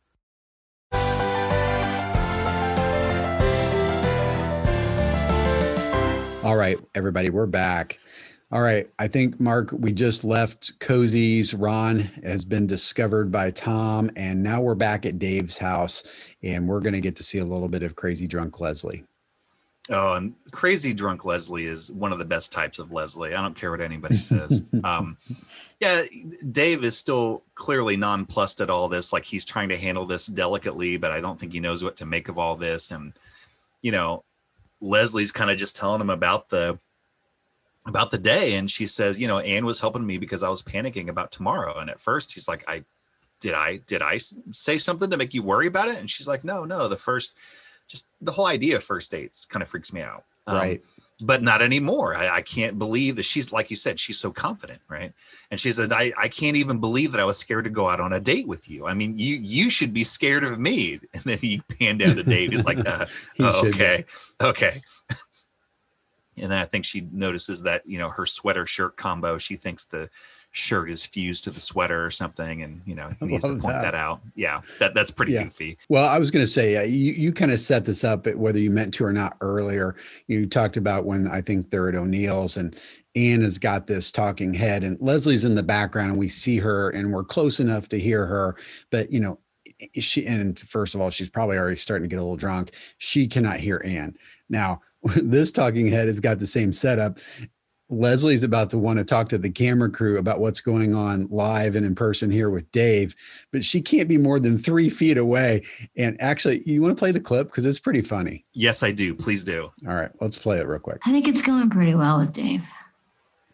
He wants me. I can totally tell that he wants me. I'm right here. You know I'm here, right? Did you see my bra? Yes. I love that because it's just like she doesn't know that he can hear her, and she probably didn't even just hear him say that he can hear her. Well, you know what? I'm so glad you brought this up because I was going to talk about this too, and I noticed something that I thought was also it struck me about this. We've talked about talking heads and how more often than not, the person doing the talking head is kind of sequestered from other people or a little bit distanced or whatever. Not always, but typically. So in this case, what happens is, and I watched this closely, I'm almost positive this is the case. We've talked about the documentary crew and like, why would they be in the right spot at the right time? Blah, blah, blah. We've talked about that. So clearly, if you accept the premise that the documentary crew is inside Officer Dave's house filming all this, that's a done deal. You've accepted that as the audience. Yeah. Otherwise, we wouldn't see it, right? That's the general rule of this documentary stuff. Sure. Right. So Leslie is telling Dave about this, the sweater that has fused with the shirt. And he responds saying, okay, I think that's a sweater shirt combo, which is funny. Mm-hmm. So Leslie is literally facing him as he says that to her. Yeah. And she all she does is she turns from Dave, simply turns 90 degrees. That's it. To the camera for what would be a typical talking head, except Dave is still freaking right there. Yeah. And that's where she's like, I think it's going pretty well with Dave. And Dave's like, what? He wants me. I'm right here. He wants me. Beep boop. And then when she's done with what she considers the talking head, she turns 90 degrees back to Dave. Yeah. And that was the degree of separation or sequestering that happened. Just her turning, and now Dave's clearly gone. Yeah. And so is the camera crew as far as she's concerned, right? They don't exist anymore. Exactly. No, that's great. A lot of those, almost all the talking heads, I think, if you kind of get, meta about this or break them apart, the person giving the talking head is usually answering a question, interview style of some nature that clearly has been asked to them. Here, Leslie, they're there. It's like social commentary. She's just going to, she's narrating what's happening. Yeah. She's going to proffer this information without being, requested by anything. Yeah. Yeah. So I think at this point we're still at Dave's house and, it's pretty clear she's drunk and he's like, you know what, let me give you a lift home.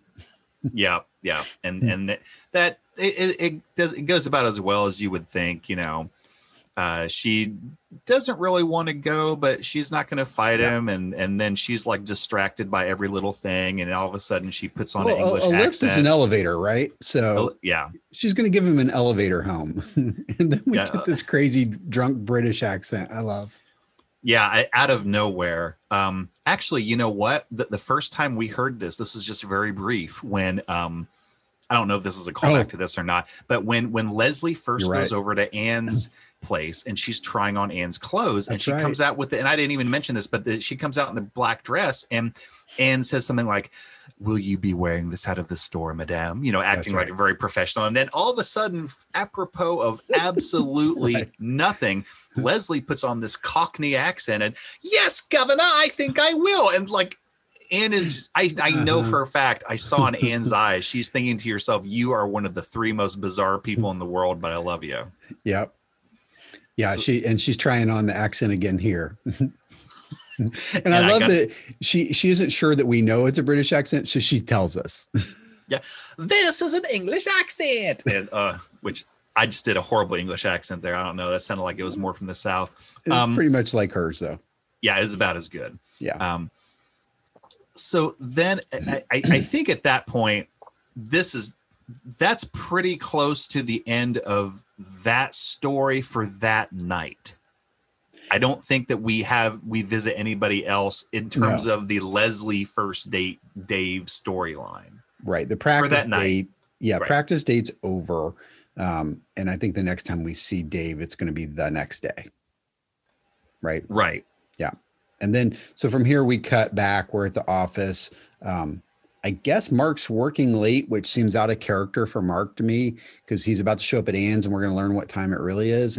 But he's at work. I don't know. Yeah. I thought that was odd, right. but the reason they do it, I think, is because he's seeing a little more of this.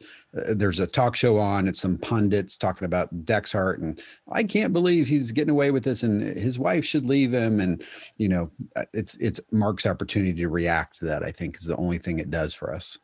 That's exactly right. I think that the constant TV covering of the Dexhart sex scandal, just everybody's talking about it, and it's one of those times where he's trying to work Cavegate, right? The Cavegate, yeah. Oh my gosh, and so it prompts him to, I think about, gosh, maybe I should tell Ann some stuff. So the next thing we see is a cutaway to Ann's front porch where. Yeah. Mark has probably knocked on the door, and I think Ann's already answered, and she's like, "Hey, can I help you at?" Oh, you're right, they do show the time. Yeah, hey, can I help you at 11:48 p.m.? And then Mark, in what I think was intended to be a very sweet moment, just kind of semi blurts out a whole bunch of stuff like, okay, here's the whole thing. Here are all my skeletons. When I was 16, I had sex with married women, and in college I smoked a decent amount of pot. And then he's about to go on past that, and Ann's like, what are you doing?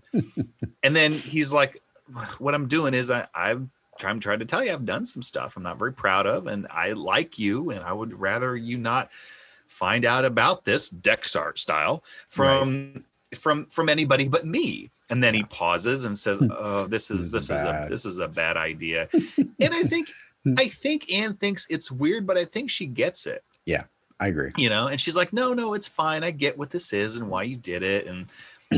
And Mark, I guess equal opportunity. He's like, is there anything that you would like to share from your past, maybe to sort of balance the scales? Yeah. And Ann's like, yeah, there is. There's one time this guy rang my doorbell at midnight to brag about getting laid when he was 16, and so I shot him.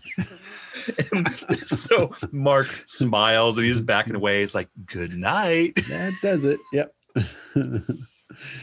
But I think this is good. I mean, because as much as when we kind of talked about this a little bit prior episodes, we felt like maybe this Ann Mark thing was kind of getting pushed on us because the Ann or the Mark Leslie thing wasn't working out. And, again, small town, small pool of dating opportunity, I suppose, and so it's not totally crazy that these two might get together. So I think what we're seeing here is a little bit of, again, it's kind of like Ann and Leslie's relationship and friendship growing and kind of getting something on which to base that friendship. Here, again, it's a nice moment between Mark and Ann where he's trying to be a nice guy and kind of say, hey, look, I'm not perfect. And, in the spirit of the Dexhart thing, I don't want, if you hear about any of these things that come out of everybody trying to dig up dirt on me, I don't want you to hear them from them. I want you to hear it from me. So I don't know. I thought it was kind of nice, and it's going to give some plausibility to them dating, I think. I completely agree. I think that it feels like you said, it's less forced on us about Ann and Mark. If what am I trying to say? I think Ann would have an easier time accepting Mark's blemishes if he addresses the blemishes, and then that makes us as an audience be more sympathetic and be like, all right, he's self-aware, he's trying. So I thought that was a good scene. Yeah, Mark's growing on me at this point, and I had some strong objections season 1, so I'm glad they're doing this to kind of make him draw his character out in a better way. I still would say I'm probably not, I won't call myself a fan of Ann and Mark, but I'll say that if the writers are determined to do the best that they can with Mark and Ann, all right, they're not doing bad. Yeah, no, I agree. I get it. If we've got to do this, let's at least make it tolerable. Right. Exactly. Right. So from here, Mark heads off. He's gotten the message. We're back at Cozy's, and Duke is on stage. And I think he's just finished up his wrapping up his set. Exactly right. Yeah. And again, just really silky smooth. It's been a real gift making Sonic love to you tonight. If you want more of the Duke, both my albums are here, Smooth as Silver and I love this one. Hi Ho Duke. Have you? I got to find this. Surely somebody has gotten the art for this, but it's him kind of riding a saxophone like a bucking bronco. I would give anything to have a full size poster of Hi Ho Duke in my office. I know what you're getting for Christmas. Oh, sweet, excellent. And then and look for my new CD next month, The Memories of Now. Which is great. And then he finishes up again. It's so cheesy and over the top. I love this. He's like, so come see me, come talk to me, come love with me, and maybe we can walk through fire together. Thank you. Good night. So poetic. The audience goes nuts. They're just eating it up. And I think you assume maybe a couple minutes have passed. And I think Tom or Ron has a line of people in front of him that I think are looking for an autograph from him. Yeah. The house full of 40 to 60-year-old women. That's right. And Tom walks up, from the side and says, Duke, huge fan. And, his voice is very distinctive. And so Ron as Duke slowly looks up at Tom and he knows the jig is up here. Yeah.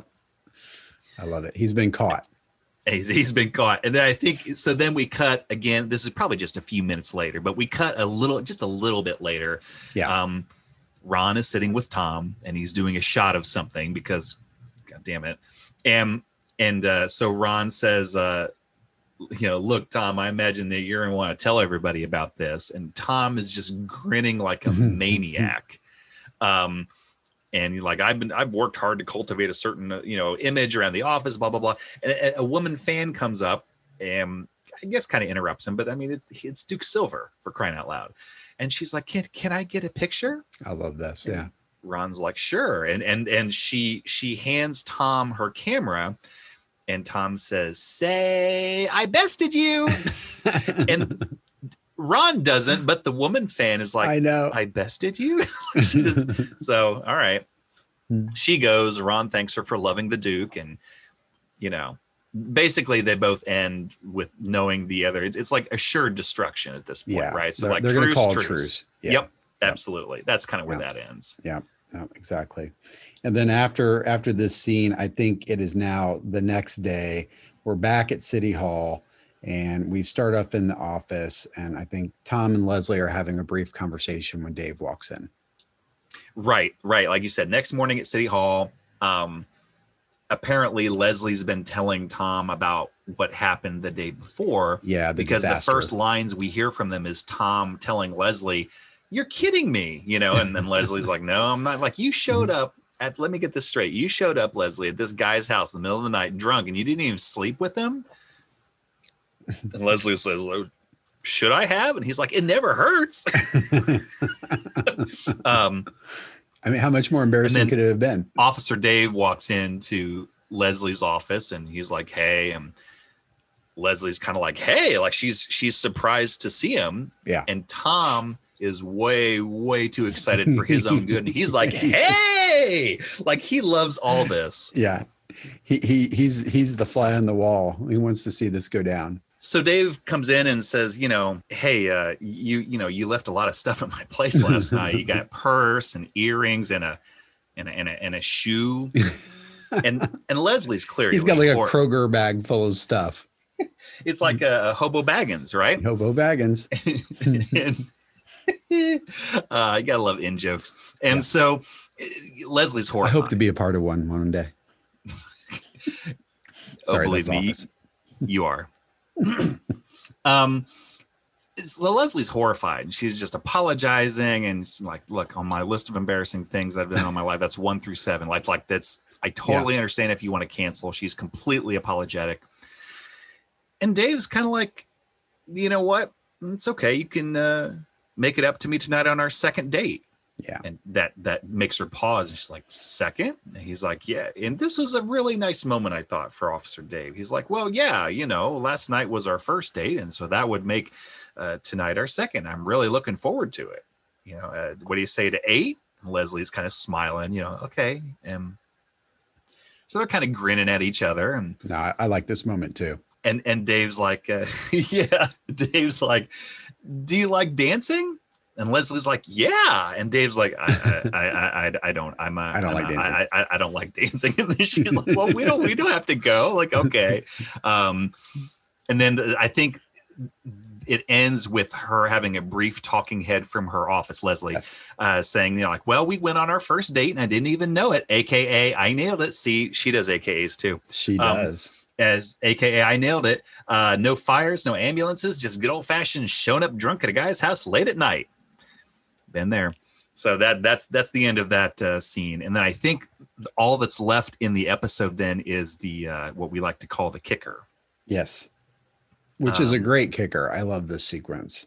And I noticed something, by the way, mechanically speaking, it seems as though for the past few episodes, they've been having it where they don't have the outro music, but instead they have no music and they play credits in the background during the kicker, which I suppose lets them make more efficient use of the space. So I'm not criticizing them for it. I'm just observing it. You know what I mean? No, that's true. Get the maximum length. I mean, these things are usually right at 21.5 minutes, no more, maybe a couple seconds, but, certainly not 22 minutes, because you got to get your commercials in. So They make the most of it for sure. And it's a great kicker too. Yeah, April is in the bullpen in the office, and as many people throughout this whole thing, she's watching Councilman Bill Dexhart on TV, and he's continuing to speak during his probably one of many press conferences, I guess, or maybe it's the same one, I don't know. And he's like, however, I want to be clear, I have no plans to resign, and there's an April talking head in the office. In one of the offices, so she's kind of closed in, just with her and the camera crew. And she's like, is it weird that my feelings are hurt, that no one's found any dirt on me? And she turns her head 90 degrees as though to address the rest of the office in general. And she's like, hello, I drove a riding lawnmower through a Nordstrom. And then for the video for this, we see a recorded video clip playing of security camera footage, I think. Yeah. Right. And then she says, there's video that I took. It's on the internet, and as she's saying this and kind of yelling how annoyed she is, Donna walks by and it clearly not paying attention or noticing. Right. And April is just disgusted. And she finally turns to the camera crew and just says nothing. Like they don't want to know from her doing weird stuff, even when she put it out there. And then the very last 5-second scene. Yeah. I think they're all going home for the day. And Tom walks by Jerry's desk, and apparently someone had told Tom that one of Jerry's many his dirt list, hidden on this dirt list, is that he had plastic surgery at some point. And Tom's like, Jerry, really? Plastic surgery? And at this point, Jerry is very beaten down and sad and deflated. And he's like, oh, bad day. I got hit by a fire engine. and at this point where he's saying this about the fire engine, Tom has walked on because he didn't care. And April now is walking by when Jerry gives this quip about how he got hit by a fire engine. And April says, you are so lucky. And Jerry just turns and goes, how? And it ends. Jerry has been so beaten down at this point. Oh, man. He never wanted to play, and he made it clear. And now we know why. Yep. And that's it. I think the only other thing to mention here before we get into scoring is, I mentioned the script a couple of times, and I don't always have these, but when I can get my hands on them, I always do. The tag on this is, the button, the whatever, the thing at the end is totally different in the script. It's more Duke Silver it's like, sometimes they'll do a kind of out of sequence bit, right? From earlier in the day or the day before at the end of the episode. Office does that a ton. This is one of those where I think we were going to have flashback to what happened at Cozy's the night before. And there were 6 more women talking heads about Duke Silver. Oh my. And I can understand. One says, Duke Silver is the sexiest man alive. And the other one then says, I can only listen to his CDs while my husband's at work. Oh, wow.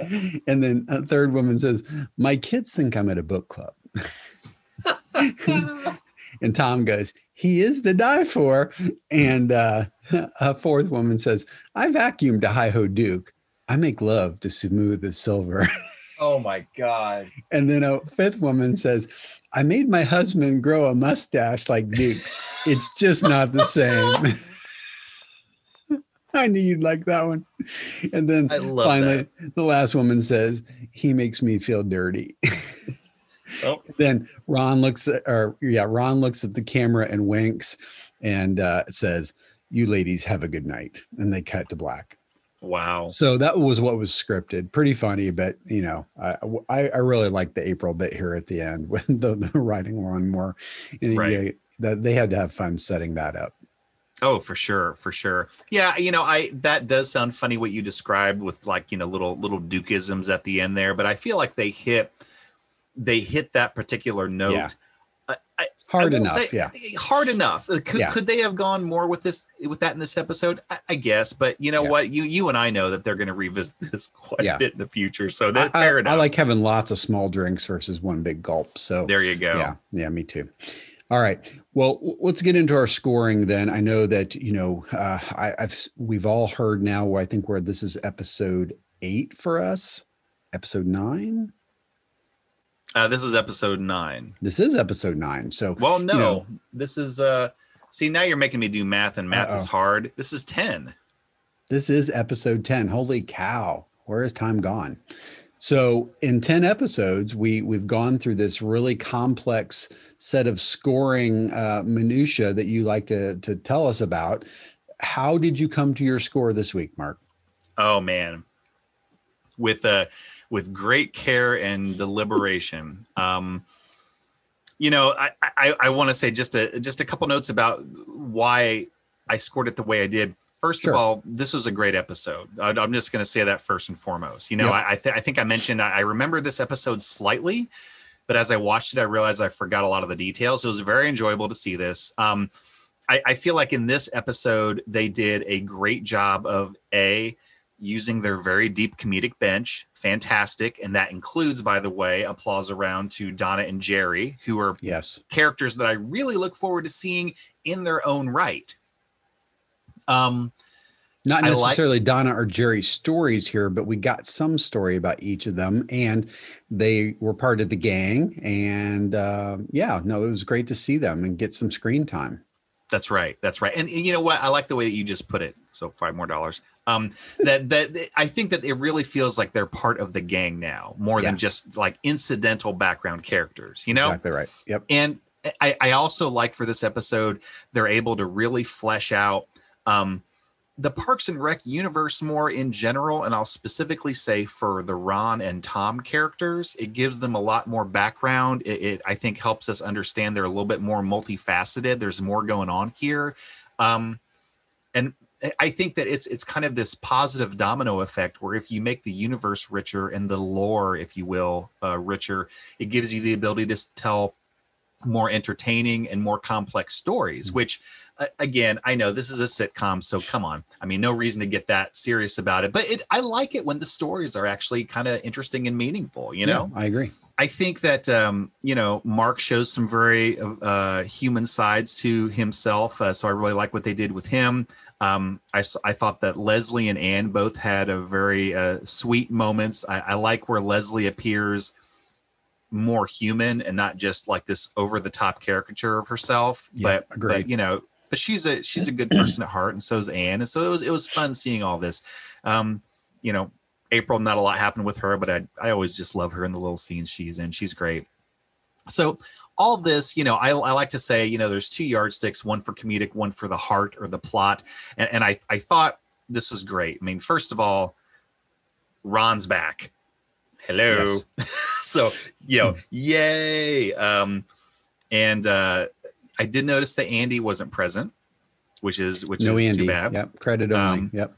But, there's not a lot to deduct from this. I think maybe the parts where Leslie was freaking out about the date in Anne's house, maybe they were going a bit long and starting to drag, but really this is nitpicking. Okay. So here's what I'm going to say. I'm going to give it a 4 as a base score, but not shocking. You're not going to believe this, Alan. There's going to be some bonus points. So I'm going to give a bonus point for the return of Dave Sanderson as Louis C.K. I really like him and his character. I think he's a good pairing with Leslie at this point. I think he's really funny on his own. Yep. I'm going to give a whole point for Duke Silver. I mean, that part of that's because I'm so excited that Ron's back. But I love Duke Silver as well. It's craziness. I'm going to give a point for the way that they've introduced into the plot Tom's sham marriage. I really like this way that this is fleshed out, Tom. I'm going to take away half a point for Andy being missing, but I'm going to add back half a point for Ron coming back. So the two kind of cancel each other out. Yeah. Net. Yeah. Yeah. Net. So if you add that up, God, I got a lot of numbers here.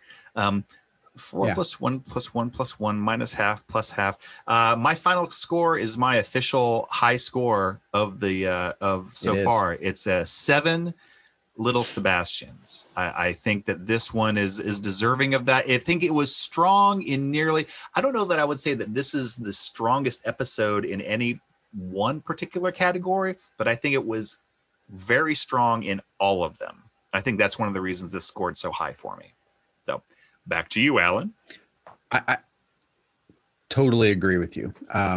You tend to build up from some sort of base toward your score. I think I tend to tear down from the perfect score, the Steffi graph, if you will. This wasn't quite a Steffi. You've got it at Aphrodite level. Yeah. You've got it at Aphrodite level, which I think is appropriate. I think the overall, the trifecta, if you will, the 3 pairs, right? We had Leslie and Dave. We had Leslie and Anne, right? And we had really just kind of like the gang, if you will. On all 3 of those fronts, I felt like, and even Mark Ann to some degree, and maybe that's the third, I guess, of the duos, and then the gang is the 4th thing, the 5th wheel.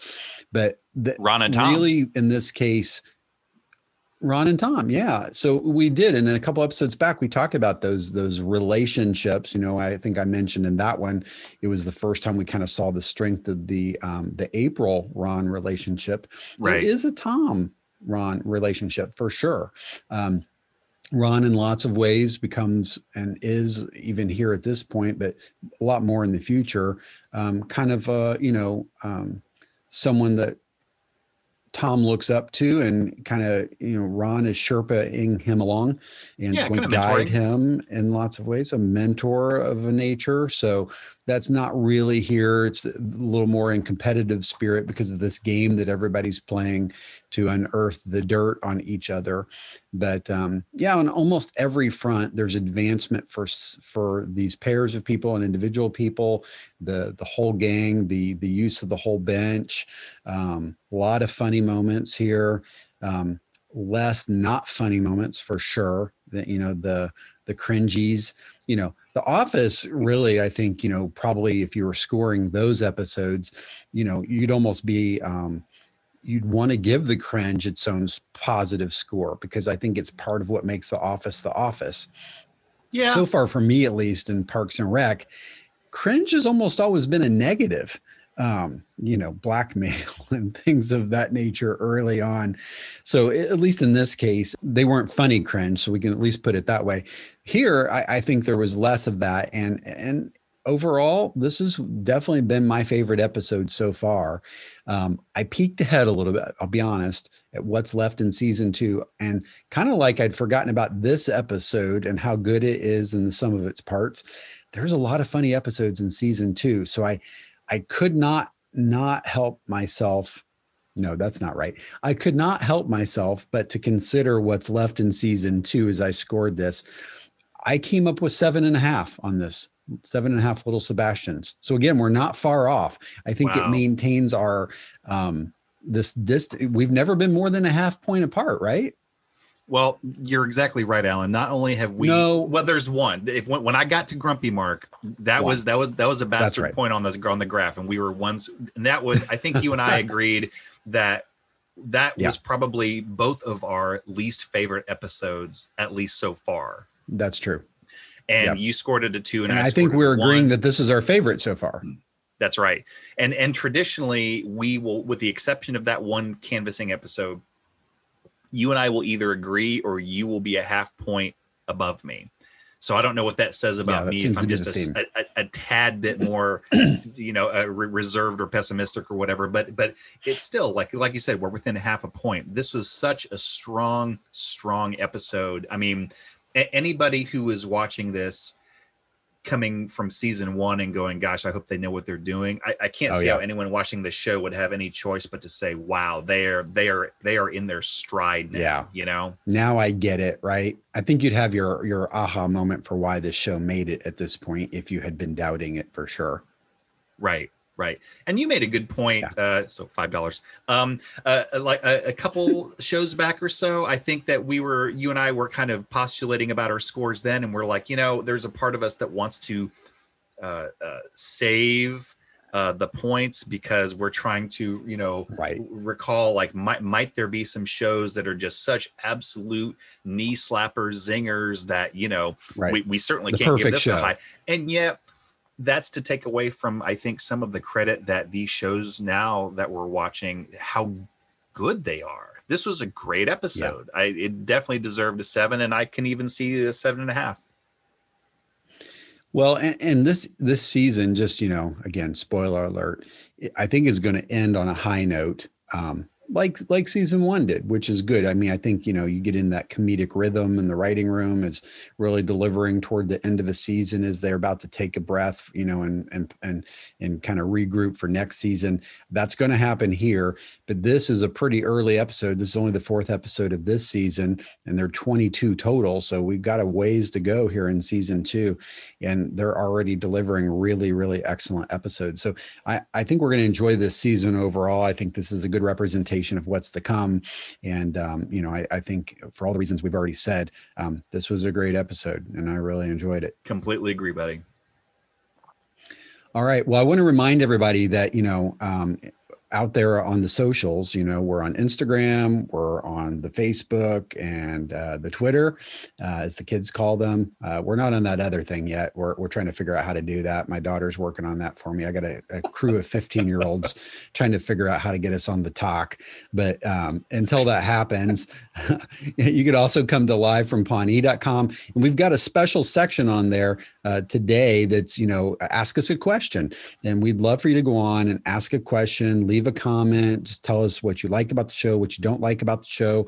We're trying to interact with folks out on social media and some of the comments, and we've got a few listeners out there who promised to tune in because they had listened to a different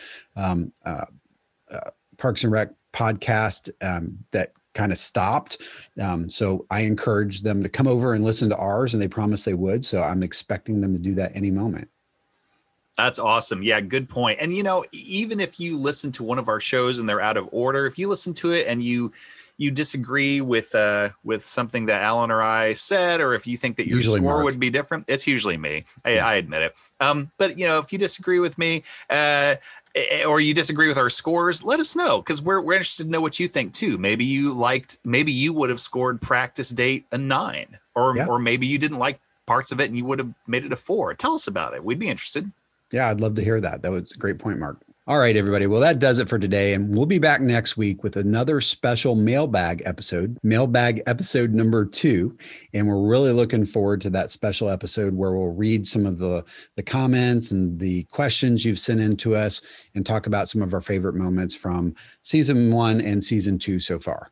Oh, that's always a lot of fun. I can't wait. All right. I look forward to it too. And we'll see everybody next week. Bye, everybody. Bye. Live from Pawnee is a copyrighted production of the creators. Copyright 2020. All rights reserved. Original music was created and performed by Aaron Emerson of Emerson Studios. Clips are used under fair use doctrine for the purpose of commentary and parody. Please see our website at livefrompawnee.com for more details or to contact us.